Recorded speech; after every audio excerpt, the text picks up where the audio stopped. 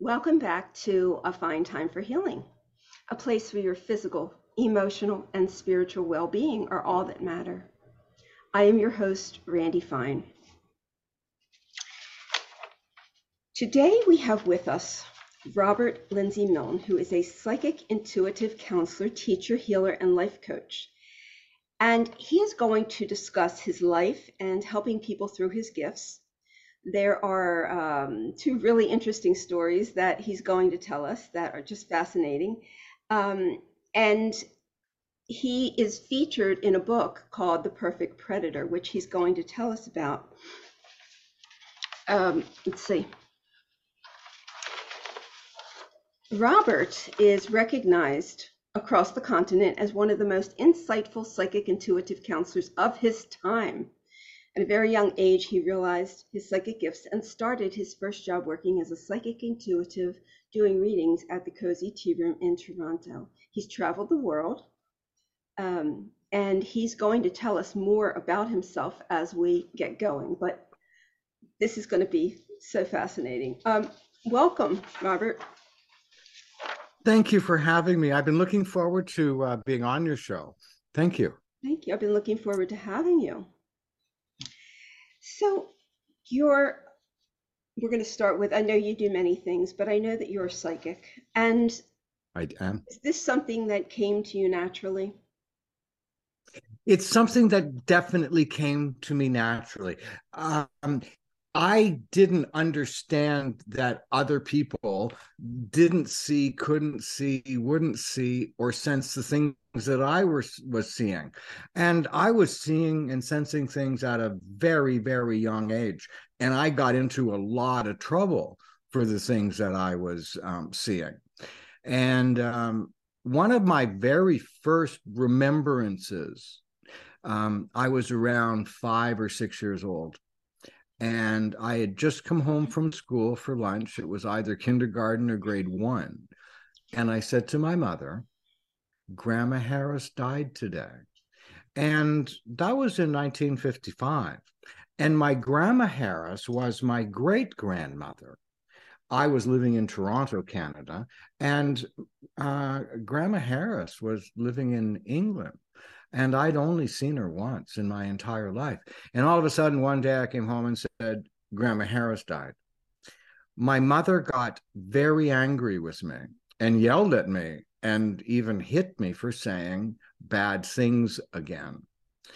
And the next night at dinner, because time, people, news traveled slowly in the 1950s. You didn't make long distance telephone calls in the 1950s. You got a message at your front door, a telegram telling you somebody died, the day before. And so the next night at dinner, this was my father, my mother, myself, and my sister. My mother said to my father, Grandma Harris died yesterday. And I thought my father was going to yell at my mother and hit her for saying bad things. And they talked about it instead.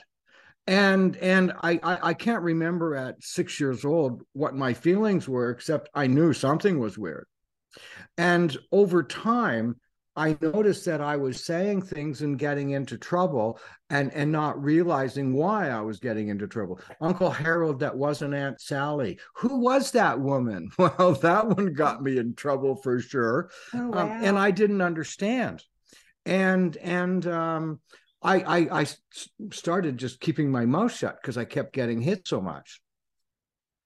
And I was about 9.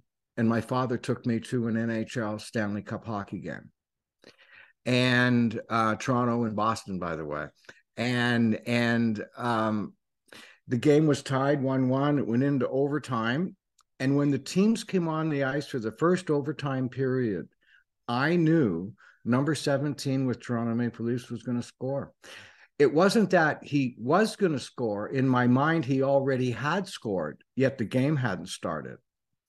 Anyway, in this building that night, it was 1957, by the way, March. It was March 1957, and the building, there's about 20,000 people in the building. The lights went down just as the referee was about to drop the puck. I couldn't hold my feelings in anymore. And I jumped up and started to yell and scream and cheer because Gary Eamon was going to score the winning goal, but the game hadn't started. Randy, the entire building turned and looked at me and my dad. And he said, "Sit down." And I did. And then, the referee dropped the puck. By the way, Gary Eamon wasn't even on the ice then. Anyways, the game started.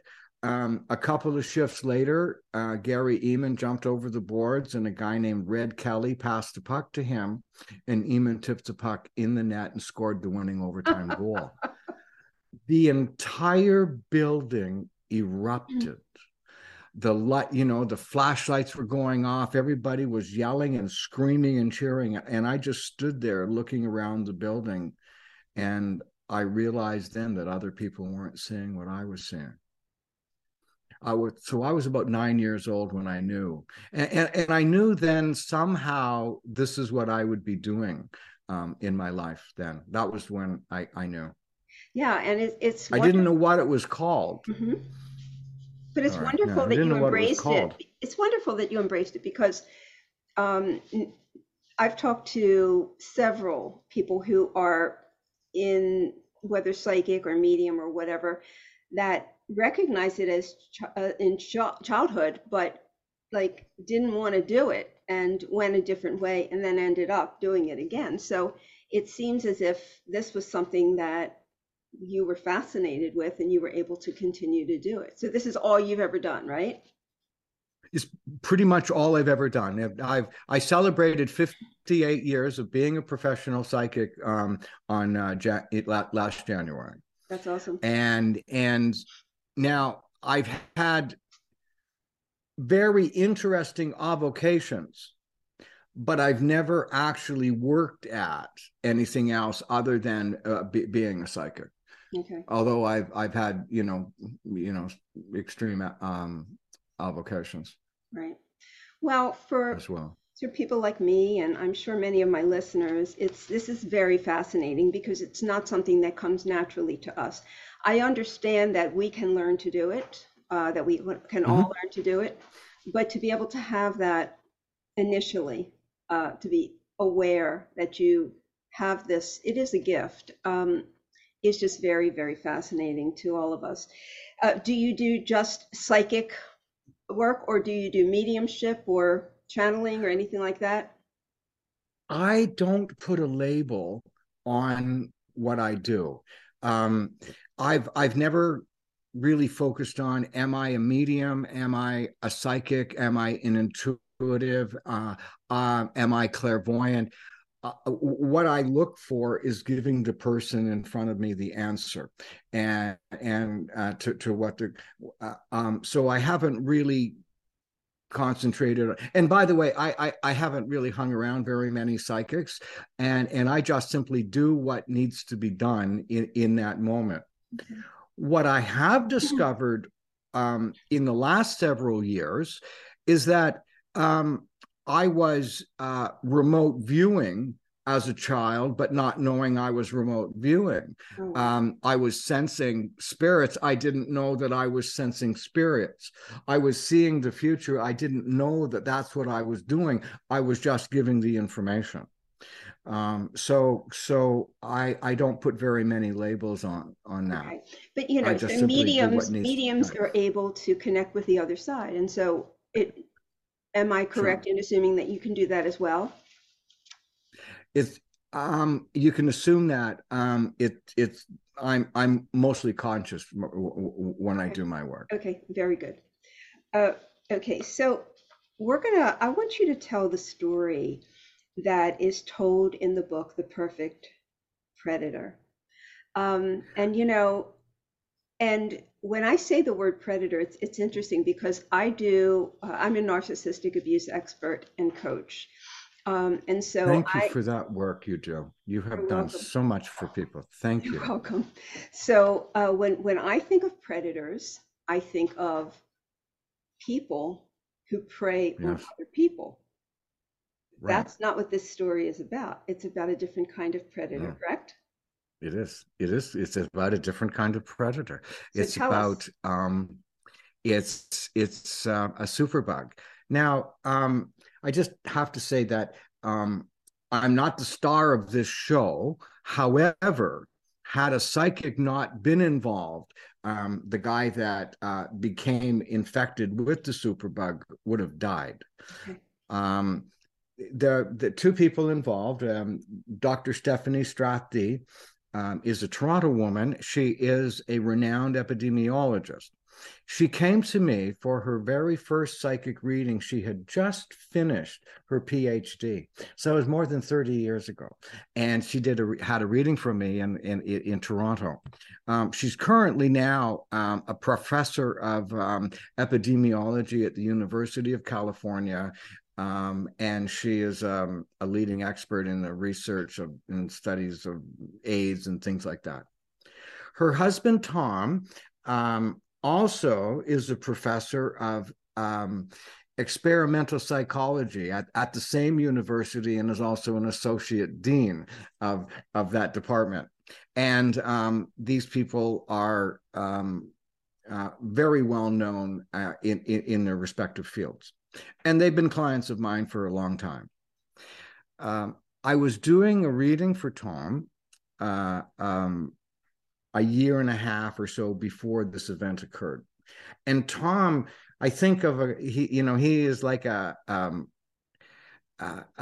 older Indiana Jones kind of guy. Yeah, he's like 6'5". He's like really macho. He's really smart, and a lot of his work has been research in the jungle.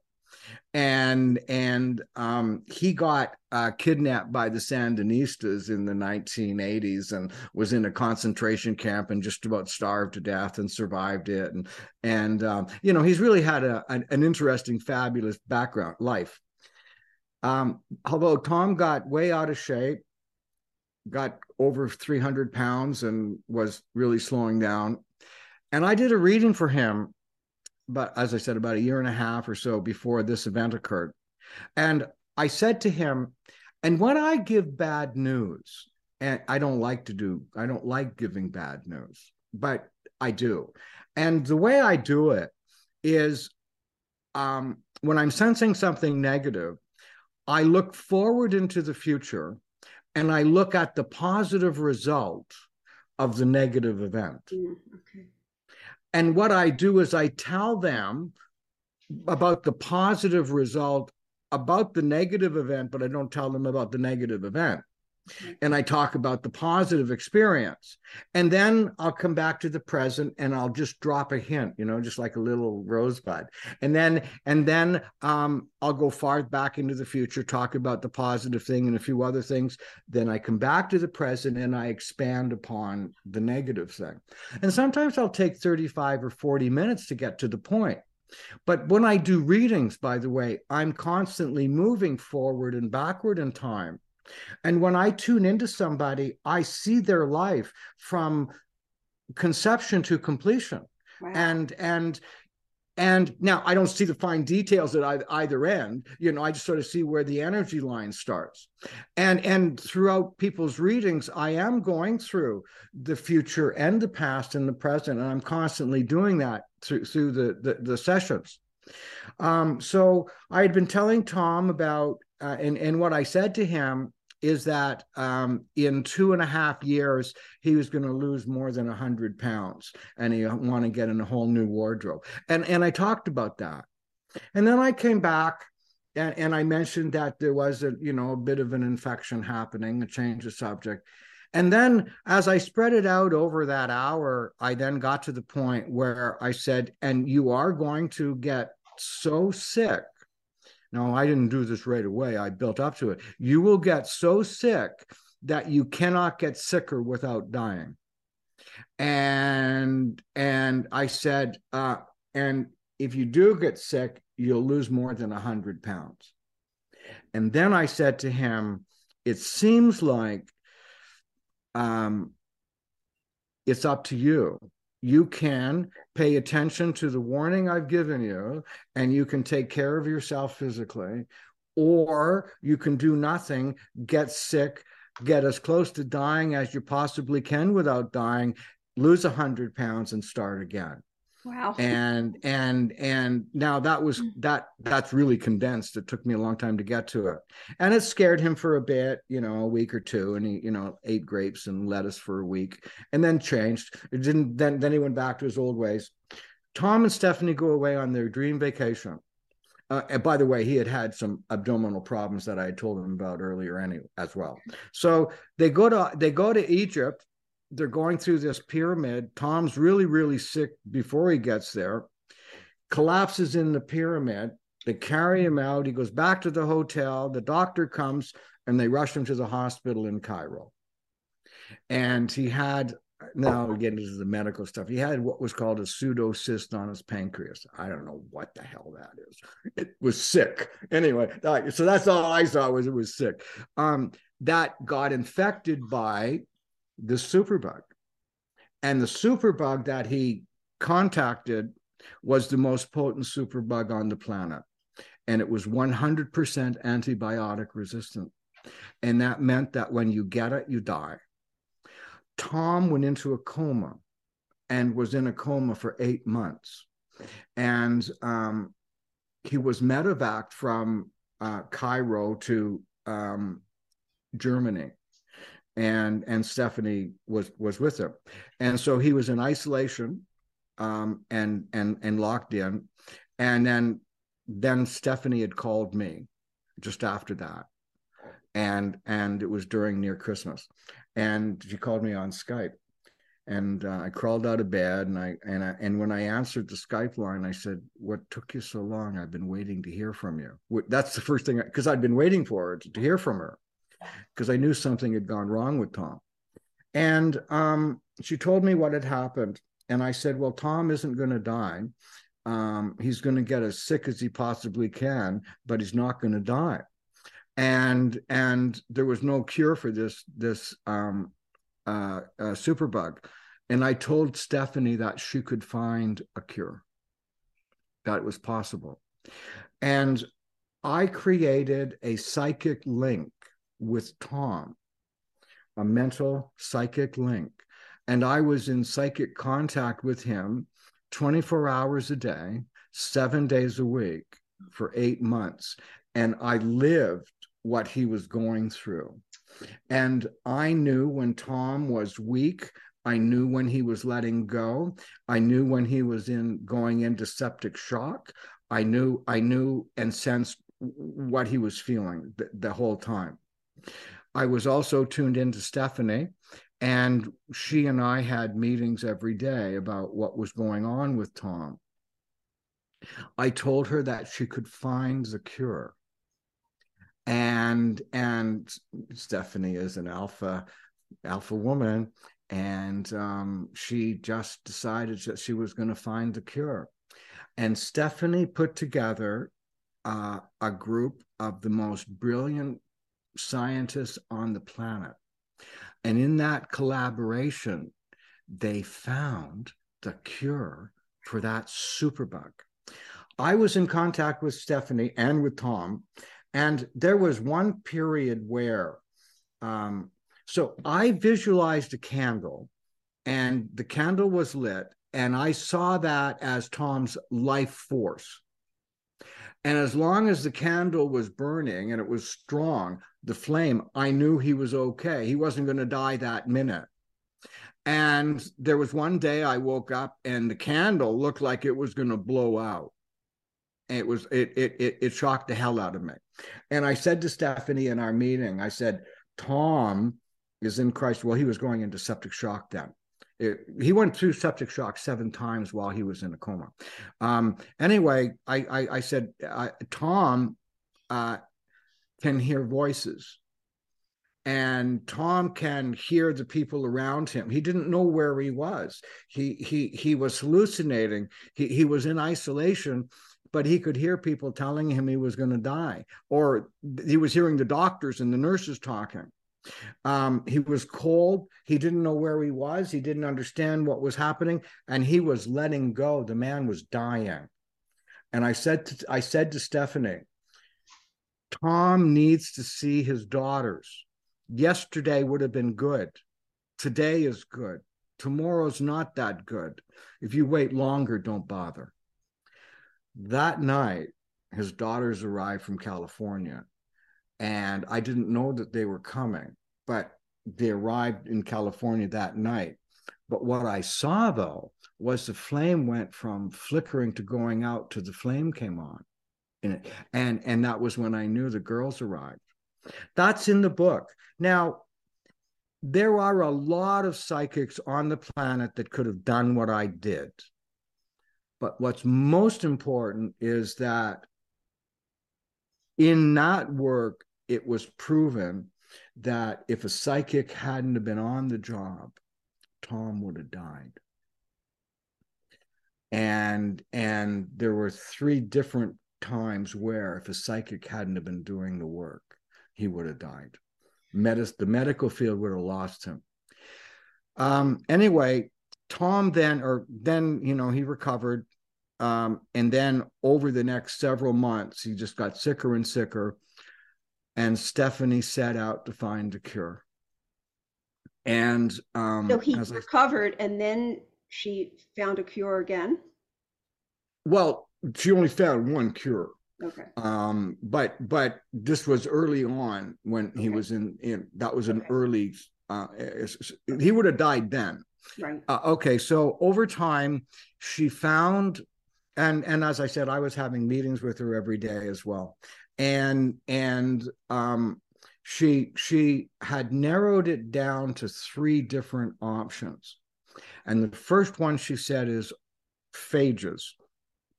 And she was running it by me. She ran everything by me, but she had other people too. And I said, that's the one. And she said, well, let me tell you about the other 2. And I said, well, that's the one. And she said, I'm telling you about the other 2. And she told me about the second one. And I said, phages is the one. Phages. And then phages is what it's called. And then she said, well, let me tell you about the third one. And then she again told me about the third one. And I said, it's the first one. It's phages. And she said, why? And I said, because it's like a little Pac-Man, and it will attack the superbug, kill it, and eat it. And she said, that's what it does. Now, based on all the scientific research she had done and that last bit of information, she chose phages. And no human had ever been injected with phages previously. Phages are harvested from sewer water, and what it is excrement, incidentally. This is a real true story. And there was research done in the 1930s and 20s in Russia of these experiments. They were injecting, they were injecting fresh stool in people who had lower bowel issues, and the concept was the healthy bacteria will destroy the unhealthy bacteria. That was the concept in that era, and they were getting some success, but it stopped when penicillin was invented, because people got the opportunity of a turd or a pill, so they took the pill. And so penicillin got invented, and phage therapy stopped. She found that, and then the process was getting it put through and brought into the country, and he was treated. So that's how phages got. And Tom was the very first person to be injected in his IV with phages. And incidentally, that was like he was within hours of dying before he got treated. So now they have this cure for the superbug. Well, it indeed so, and it's changed how medicine is treating other diseases as well, by using things that are non-chemical that will attack an infection and kill it. Yeah. And that's how it happened. How is Tom doing today? He's alive. He's well. He's semi-retired as a professor. He's writing his books and being professorly. Just talked to Steffanie and Tom a couple of days ago. Um, so when someone is in a coma, Yes, they are absolutely, they can hear. Is that the only sense that they have? I'm not sure about that. What I really was sure about or focused on is Tom still alive? What's he going through? How's he reacting? And during that time, I also was anticipating when he was going into crises, and I was a day or two ahead of the doctors. I would say, this is going on, and ta-da, and then like 2 or 3 days later, that would come up. And what also was interesting was I was using different colloquialisms. This is a marathon, it's not a sprint. And then like 2 days later, the doctor said to Steffanie, you gotta, and I was telling her, you gotta slow down, look after yourself. This isn't a marathon, it's a sprint. And the head doctor said, Steffanie, you've got to slow down. This is a marathon, not a sprint. And as I said, I was 2 or 3 days ahead of what the doctors were saying. Fascinating. Wow. And I lived through it for over a year, and Tom lived off my energy. Really? Yeah. That's amazing. Um, he must be so grateful for so many things, to be alive and to have known you in There were so many other people on the project that Tom is grateful for and to. And I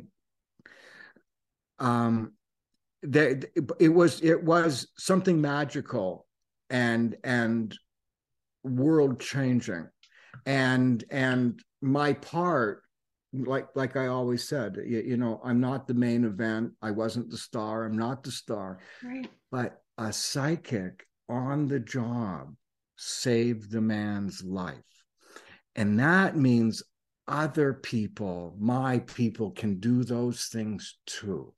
Right. That's what I'm proud of. Mm-hmm. Wow. Have you done any, how long ago did this happen? Around 2015, 2016. Have you seen anything even remotely close since then? Like that and that level? Well, right, where you knew somebody was going to be sick and you knew. Oh, okay. So yes. Um, so healing stuff isn't my forte. It's not what I'm well, healing in behavior or psychological wounds, emotional wounds, traumas. That's my forte. That's what I'm really into. And understanding how we process and how we're, and in my life coaching, I help people get control when their brain is in panic mode. Mm-hmm. And I do those things psychically. Okay.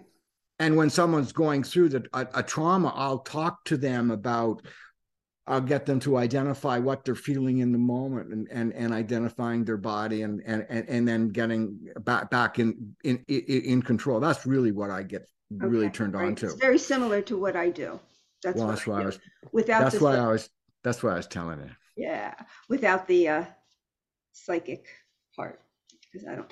Actually, I really shouldn't say that, because there is some downloading that I get about people that just sort of comes through me. So I guess I am really guiding them from from another source.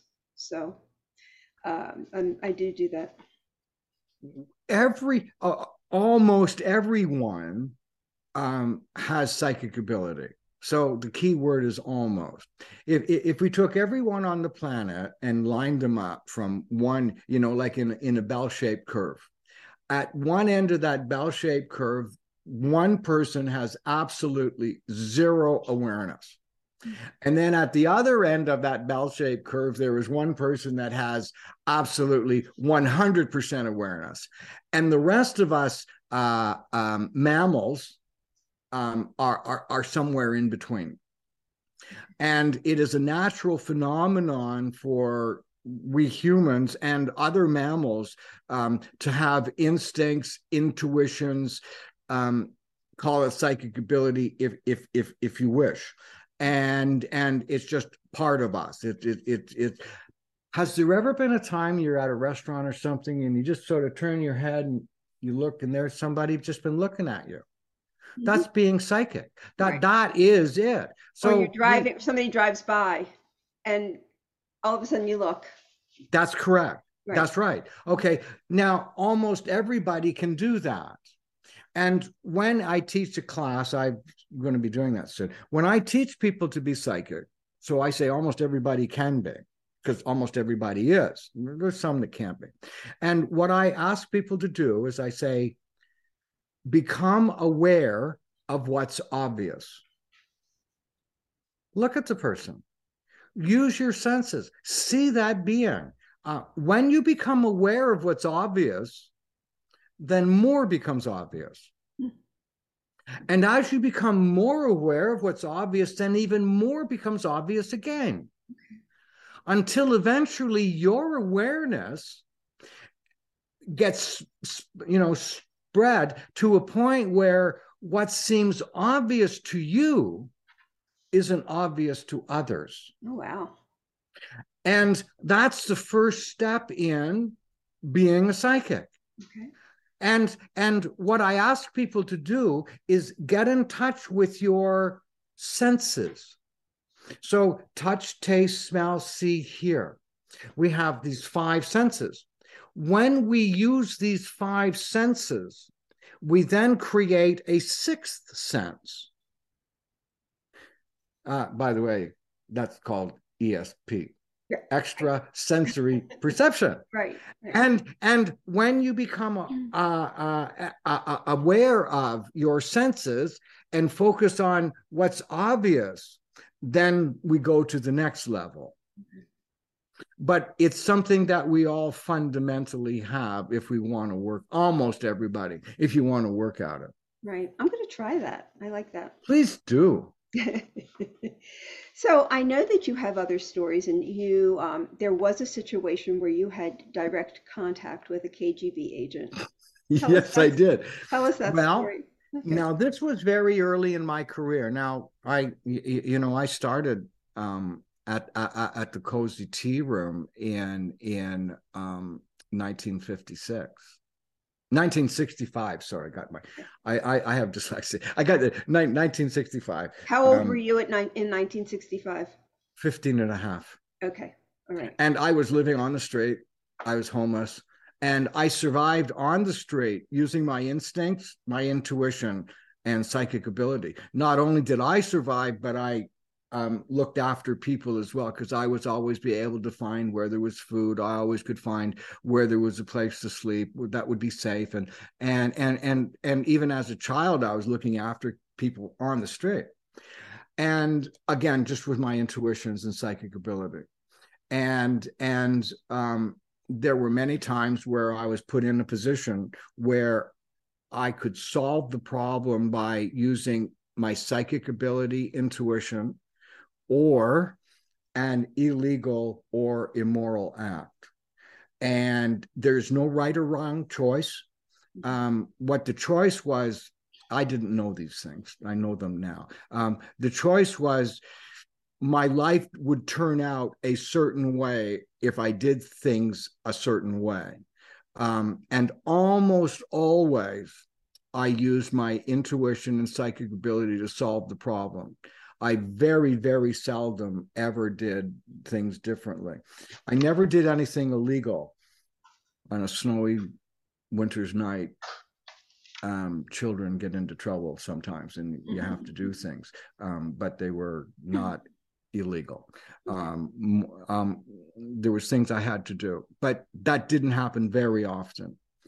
And when I heard that at the Cozy Tea Room, and in those days, doing readings was against the law, and the way people did readings is they sold a cup of tea and a sandwich, and for $2.50, and you got a tea leaf and a card reading for entertainment. Okay. And I heard that if you worked at the Cozy Tea Room, and if you worked there in the afternoon, you would get a cup of tea, a sandwich, cookies, and you'd get paid for the shift. And if you worked at night, you got a hot dinner, a cup of tea, sandwich, and a cookie, and you got paid. And I applied there that day, and it was a cold January day. And I applied. And the way I got the job was I did a reading for the owner. And I'd never read tea leaves, and I'd never read cards. And I had to do that. So I just held the teacup in my hand, and I picked it up and I held it like this in front of me. And I pretended I was looking in the teacup, and I just looked at Mrs. Cox and I told her what came into my mind. And then I put the cards down. I had no idea what the cards meant. I would just talk.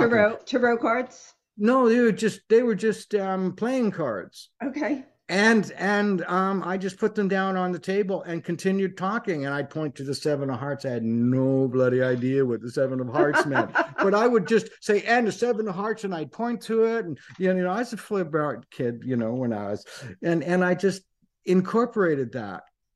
And on that day, I got hired. You BS'd your way through the whole thing. I what? You BS'd your way. Well, I was doing what I always do. I was doing readings. I just wasn't using the tea leaves, right. Or I had to do it. Like right. Right now I'm holding a magic wand, right? I got this wand. Well, I don't wave a magic wand and make magic tricks. I just hold it. Over here, I have a crystal ball. Do you see it there? Yes, I do. I see it. Okay, well, I've had that for like 45 years. I've never read it, never used it, but it sat beside me. My stepdaughter, when I got it, when she looked, she was like about 6 or 7, and she looked at it and she said, "How do you make it work?" And so I just simply did readings, and I said what I needed to say. I started working that day. I had a hot meal, and I got paid, and I had a warm place to sleep that night. And I worked at the Cozy Tea Room for almost 7 years. And where were you sleeping? They provided a place for you to sleep? No, I had money to rent a room for that night. Okay. Good. And I worked there, and I worked there 5 days a week, 6 days a week, sometimes 7 days a week. And I would see people. Some days there would be 35 or 40.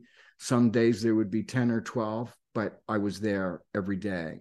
And I practiced and practiced and practiced and practiced. And at about 21, I left the Cozy Tea Room. Wow. The universe certainly provided for you. Yes, indeed. I think about those things because yes, the universe did provide, but I chose to receive it. Yes. I didn't say, "Oh, woe is me," or I don't know what to do, or I focused on what can I do? And for me, it was, how do I survive? And I learned that if I survive by helping other people survive, then I'm going to be okay. And my instinct is, what can I do rather than what can I get? Right. I mean, and that's so interesting. Yeah. I mean, because I've talked on this show a lot about following the signposts and recognizing when something is in front of you that is leading you in the direction to the path of least resistance, or where you need to go. And so, yes, you have to recognize it. Absolutely. And you did. That's right. And it came to me, and I chose to, and I made the choice. So at about 21, when I left the tea room, I used to get fired a lot too. I wasn't that, I was a pretty wild kid. It really bothered me at the tea room, because I saw how poorly the people that were doing readings were living. And they were old, and they were burned out, and they were poor. And the tea room charged $2.50, and the reader got $1, and the tea room got $1.50. I'm not very good with math. I have trouble still today. I have trouble reading letters and words. I still am functionally illiterate. I can read a bit, but I still am disabled that way. Okay. But I figured out very quickly that $1.50 was more than $1. And I saw these people, the owners, making a living off of my people, my kind, and they were doing better than us. And if it wasn't for us, they wouldn't be doing better.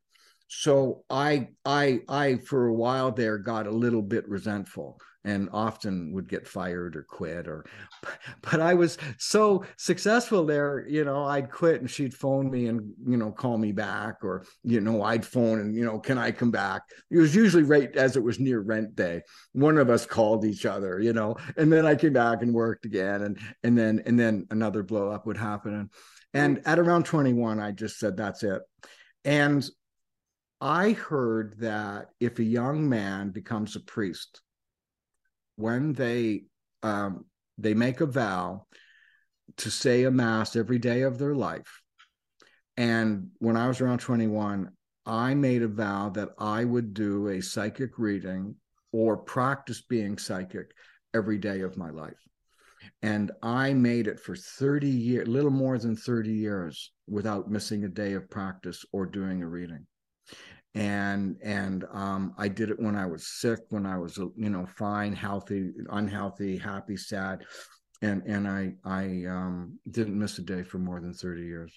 Then I missed a day. I wanted to know what it felt like not to do it. That was your cheat day. Like when you're on a diet, you have a cheat That's right. day. That was your cheat day. Yeah, I'd one every 30 years. Right. So we sort of got off track, but I was asking you about this KGB. Oh, the Mountie. Okay. So tell us what happened.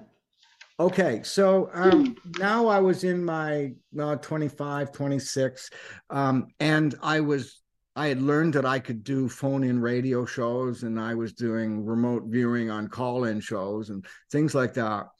And in those days, you had to be physically in the studio.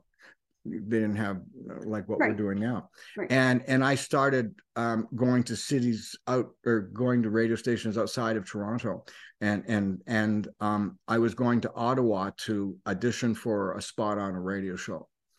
And I went to Ottawa, did the show, and got the part. And I was on that station every month for almost 12 years. And when I got back to Toronto, the program director phoned me. And he said, we got a phone call. Isn't that interesting? The siren's going by right now. He got a phone call from this guy. His first name was Ivan. And he in Ottawa, and he worked at the Soviet embassy in Ottawa. And he was a journalist with TASS News Agency, although he lived at the embassy, and he had diplomatic passport. And he called the radio station, spoke to the program director, and he wanted to have a reading from me. And the program director phoned me, and I just said, leave me alone. I don't want anything to do with this guy. Just stay away. I'm not interested. And in those days, you couldn't find anybody because we only had phone books. So why were you not interested? I didn't want to I didn't want to be involved with the spy. It was beyond my ken, as it were. So he was a spy. Oh, yes. So what then happened is, unbeknownst to me, the program director informed the RCMP security service that this guy had contacted me. I didn't know that. So I'm back in Toronto, and I start getting phone calls from friends, and friends were saying, we've been getting this these calls from this Mountie inquiring about you. And I'm thinking, oh, shit, and I was getting nervous. And then the guy called me and he introduced himself. He was Sergeant whatever. I remember his name. I'm just not going to give it out. And he said that he wanted to have a conversation with me about a non-criminal matter. And could he and his partner come and talk to me? And once again, I said, is that about that guy in Ottawa? And he said, yes. And I said, I don't want to be involved. Leave me alone. Like I can't do this. And then, I got the routine, you're going to do a favor for your country and, blah, blah, blah, blah, blah. And I was in my 20s. I thought, okay, I'll do that. Anyway, they showed up at my office and I did a couple of things for them. And I came up with a name that wasn't involved, that this guy wasn't this guy's name, but I came up with another name. And the two Mounties, they got their face turned white and they said, nobody knows that. Wow. And they said, you are either psychic or you're involved in this. And anyway, they told me that this man had spent most of his life in Washington as a journalist living at the embassy in Washington, and he had the diplomatic passport. And this was at the end of the Brezhnev era, and Brezhnev was losing power. And this guy got transferred from, just out of the blue, from Washington to Ottawa. That is not a promotion. That is a major demotion. And in essence, he thought that he was going to get called back to Moscow and then end up in Siberia. And the Mounties thought that he wanted to defect. That's what they thought. And they wanted me to meet him, to do a reading for him, because they thought he was reaching out. And I then agreed to do it. And then the next time I was going to Ottawa, I let the radio station told the guy that I was coming into town. And the Mounties had booked a hotel for me. They picked me up at my home the day we were flying there. And I'm standing beside these two guys who are 6'3", and I'm 5'6". And these two giants are beside me. We were on a government plane. We flew to Ottawa and we got to this hotel. And the room I was in was wired, and then there was another room adjoined to it, and there were all kinds of 3 or 4 Mounties in that room, and it was all wired. And then they gave me this guy's background, and that was the first time in my life, and the only time I ever allowed myself to be influenced by information before doing a reading. And as I was doing a reading for the guy, it turned out that the information was wrong. So what they wanted me to do is tell him somewhere in the middle of the reading that, and it was something like this, because this was 50 years ago. It was something like, if sometimes we find ourselves in trouble, and sometimes we discover that we have friends we didn't know we had. That was what I was supposed to say to him, or something like that. So I'm doing a reading for this guy, and it's being recorded and everything on my cassette. And I say to him what I was supposed to say. And he stood up, turned around, and just walked out. He didn't say goodbye, he just left, and he was gone. And anyway, the guys came in the room to me, and I said, I think I ruined it. And they said, no, you didn't. When you talk to these people, if you imply anything to do with defecting, that's what they do. They just get up and walk away. They just run away. And then he said, we may never know what's going to happen now. All right. So that's the Mount. That's in touch with Moronoff. Okay. That's the guy. All right. So now I get back to Toronto, and the guy, again, the first guy calls me and he said, can you find things? Oh, yeah, okay, I can find things. And he said, well, the greatest amount of intelligence being passed in the world today is between the border at Niagara Falls on Canada and the United States. And there's more intelligence being passed there than anywhere in the world. Really? And he said, we're watching that area and we are constantly looking for dead letterboxes. And a dead letterbox is where they pass information. And he said, could you find them? I didn't know, but I said yes. And a couple of weeks later, I went down to Niagara Falls. I went into the station. We looked at maps of the parks, and I put my hand over the top of a map. Now we're in 1977 or something, 76, right? And I was putting my hand over the top of maps, and I would feel something, a heat. And then we went out into the park, and we'd go to those areas. And I went down there every month for almost 2 years. And found several dead letterboxes. And there was one time when I came down and we were out in the middle of the park, and as we were walking around, the guy said to me, you know, your Russian friend. And I said, yeah. He said, it worked out. I never knew whatever happened after that. That's all I knew. That's all they told me. It worked out. And so the dead letterbox, did that contain anything? Oh, absolutely. Boxes. And yes, they found a lot of intelligence. Okay. Yes, that's right. So cool. Have you ever been called in for a missing person? Several different times. In Canada, up until July 1st, 2019, telling fortunes for a consideration was part of the Witchcraft Act, and you could go to jail for that. That was enacted in the late 1800s, and it was on the books. And I never got busted, but incidentally, on July 1st of 2019, both cannabis and fortune telling were legal on the same were made legal. I don't know the connection there, but they happened at the same time. I guess you can tell fortunes and smoke dope too, and you're safe. You don't go to jail. I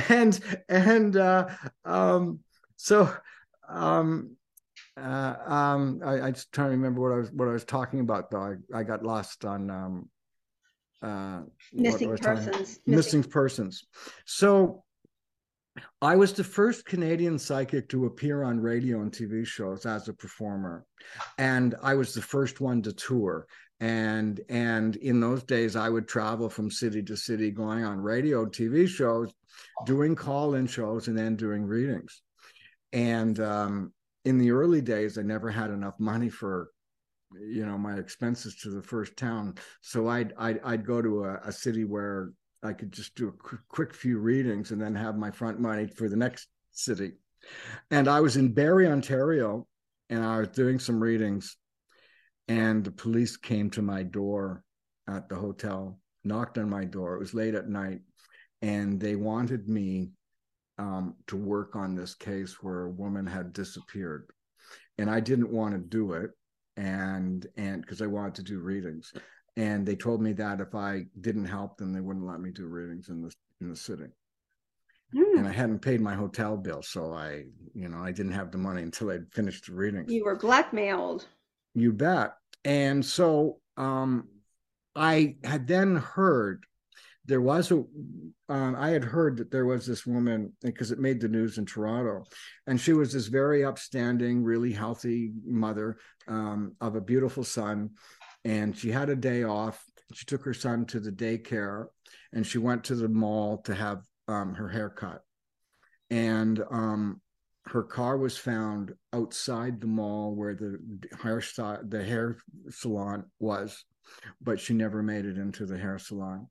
The child was dropped off at the daycare, and nobody had seen her ever again. And this had been going on for a while, and they had no leads, and they were taking a shot at let's see if we can. They heard me on the radio in Barrie that day, and they wanted me to try. So that night they came back, and I was taken down to the police station, and we looked at maps. And I said to them, you're not going to find her now. You're not going to find her right now. You're not going to find her until next spring. But where you'll be able to find her is there will be an old train trestle. And on the train trestle, it's not used anymore, but on the train trestle, you'll see stamped 1910. And they got all excited about that. And then we looked at maps, and in the middle of the night that night, we went out in the woods looking for that train trestle. And we found the train trestle. But the next day they searched the area, couldn't find anything.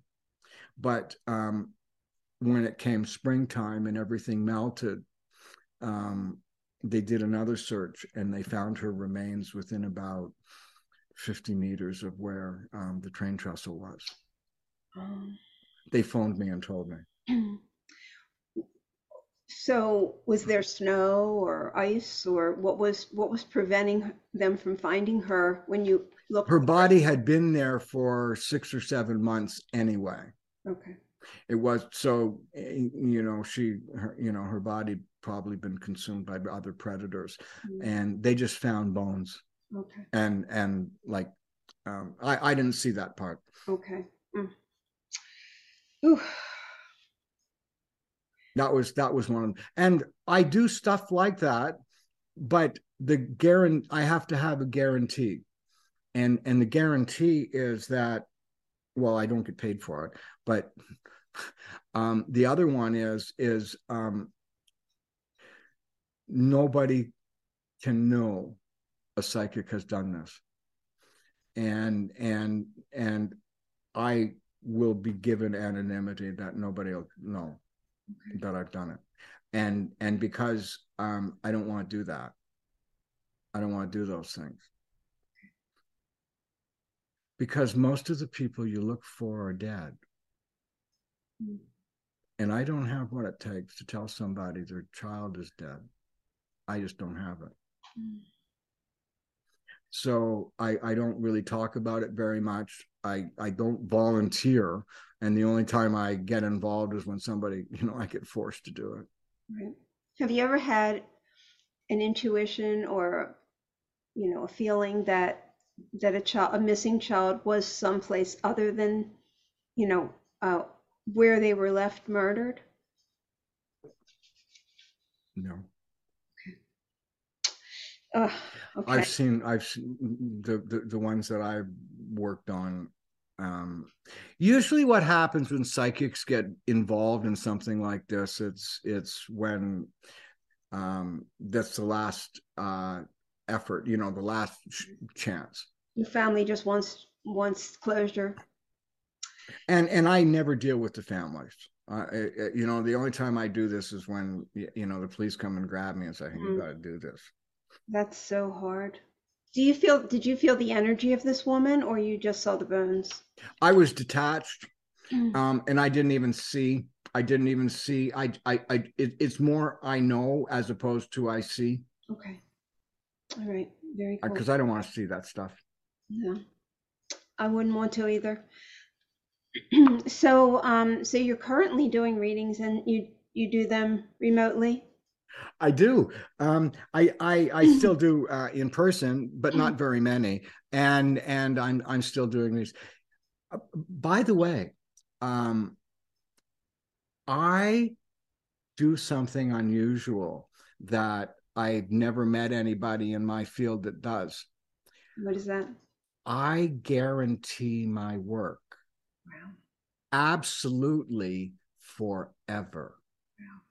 If I did a reading for you in 1985 and you bump into me today and you say, you did a reading for me in 1985 and it was really lousy, I say, I am so sorry. Here's your money back. Wow. They don't get today's money back. They get the initial fee, and I guarantee it, absolute, no questions asked. And in those days, in those early days, you had to give me back the recording. Oh, that's another thing. I never do anything unless it's recorded. So they had to give me back the recording now because it's we do it online, I just give them back their money. Wow, interesting. Well, from what I know, or from what I've understood about psychic readings, is that things can always change. Indeed so. So what you're seeing in the future is not guaranteed to be in the future. Absolutely, that's true. Okay. That's true. Okay. So the guarantee that I give is that the reading I do, that person will believe that they receive full value and benefit of the reading. And for whatever reason, they don't feel that way or satisfied, I give them back their money. Gotcha.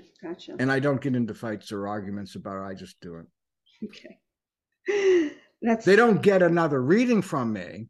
They just get their money back from what they paid back then. That's correct. And I give them the balance. I balance the energy. Yeah. Okay. That sounds great. What is your website? Do you have one? Yep, I do. It's robertlindsymilne.com. www.robertlindsymilne.com. Okay. And people can book sessions with you, readings with you? Indeed so. You can contact me through my website. I have an assistant now where we contact people right away and schedule appointments. Are you backed up, or are you pretty current? Yes. I'm